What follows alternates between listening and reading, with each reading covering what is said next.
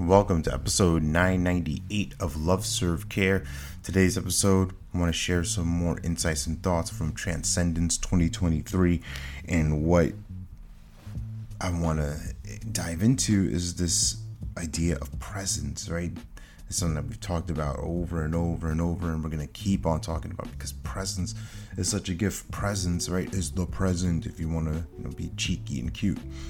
But in all honesty, presence really opens up this doorway of golden listening. It opens up this path for you and for me to hear our clients, to hear our prospective clients, to really get to the heart of the matter of what's going on. And that also starts with us. What's going on with me?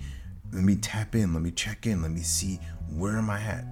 Where am I at with what's happening in my world? And some of the questions that I jotted down during the event were this: how can I transform with how present I am being? And if I spoke to you like I spoke to me, what will we talk about? Right? We often can be our harshest critics. We often will beat ourselves down. I know this has been the case for me for a long time, and it flares up every now and then, right? It's like this judgment, this condemnation. If I spoke to you like I spoke to myself, I mean, this might be a tough conversation for you, and I'm sure that might be the same for you. And really the question of that is like, if I spoke to you like I spoke to me, would it be loving? Would it be warm? Would it be engaging? Would it be exciting? Or would it be just this mopey dopey, I don't know, I'm confused, I don't like it, right? And think about this. What would it look like if I spoke to myself? This is me asking the question. If I spoke to myself the way that I would speak to a mentor, to a coach, to my kids, to Sarah, right? That's different. It's not being phony. It's not like I'm upset and like, hey, how's it going? Like, it's not one of those things.